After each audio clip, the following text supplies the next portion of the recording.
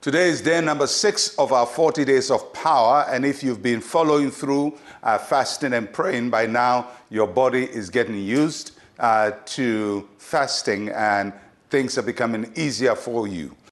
This week, as I said, we are looking at the subject of guidance and the leading of the Lord. So we're talking about receiving the word of the Lord. 1 Kings chapter 17, verse 9 and 10. Arise, go to Zarephath, which belongs to Sidon, and dwell there. See, I have commanded a widow there to provide for you. So he arose and went to Zarephath, and when he came to the gate of the city, indeed a widow was there gathering sticks. And he called to her and said, Please bring me a little water in a cup that I may drink. God speaks to his children. He speaks to us through his word, the Bible, but he also speaks to us through the Holy Spirit who dwells in us. And Elijah the prophet is the subject of this passage today. He knew how to receive the word of the Lord. At various times, God has spoken to Elijah, and many times the word that God gave to Elijah would be for him to go and tell people the word of the Lord. But this time, God had to speak to Elijah for himself, and Elijah had to learn to listen to God for himself.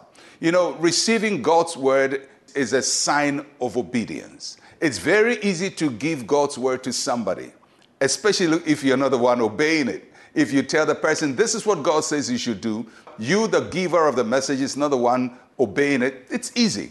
But if the word comes to you and you are the one supposed to implement it, it's difficult. And that is the situation that God gave to Elijah. He had to learn to receive God's word for himself, because it takes humility and it takes faith to receive a word and walk by it, obey it.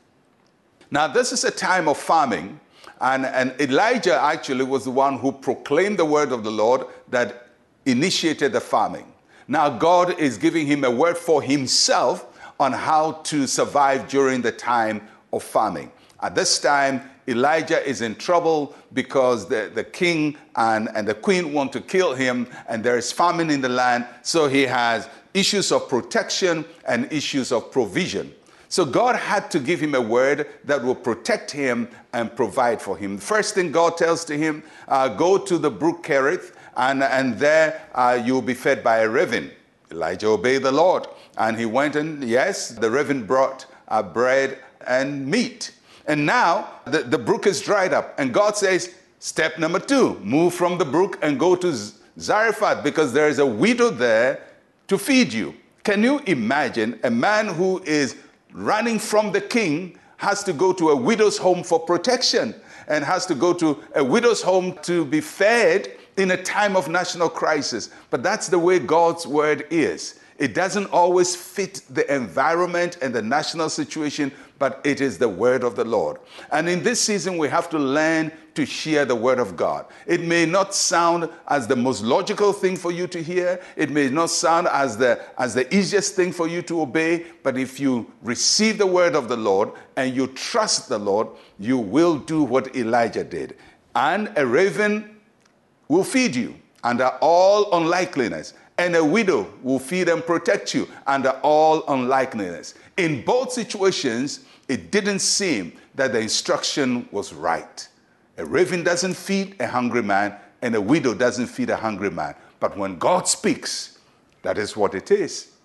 So this season, learn to receive the word of the Lord and judge rightly what God is telling you. And when God tells you, have faith and be humble enough to do what he's instructing you to do.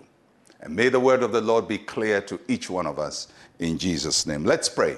Say with me, Heavenly Father, give me a heart that is receptive to your leading. Show me what to do each step of the way. In Jesus' name, amen and amen. Well, I'm Pastor Mensa Otabil. I'll catch you again tomorrow. Shalom, peace, and life to you.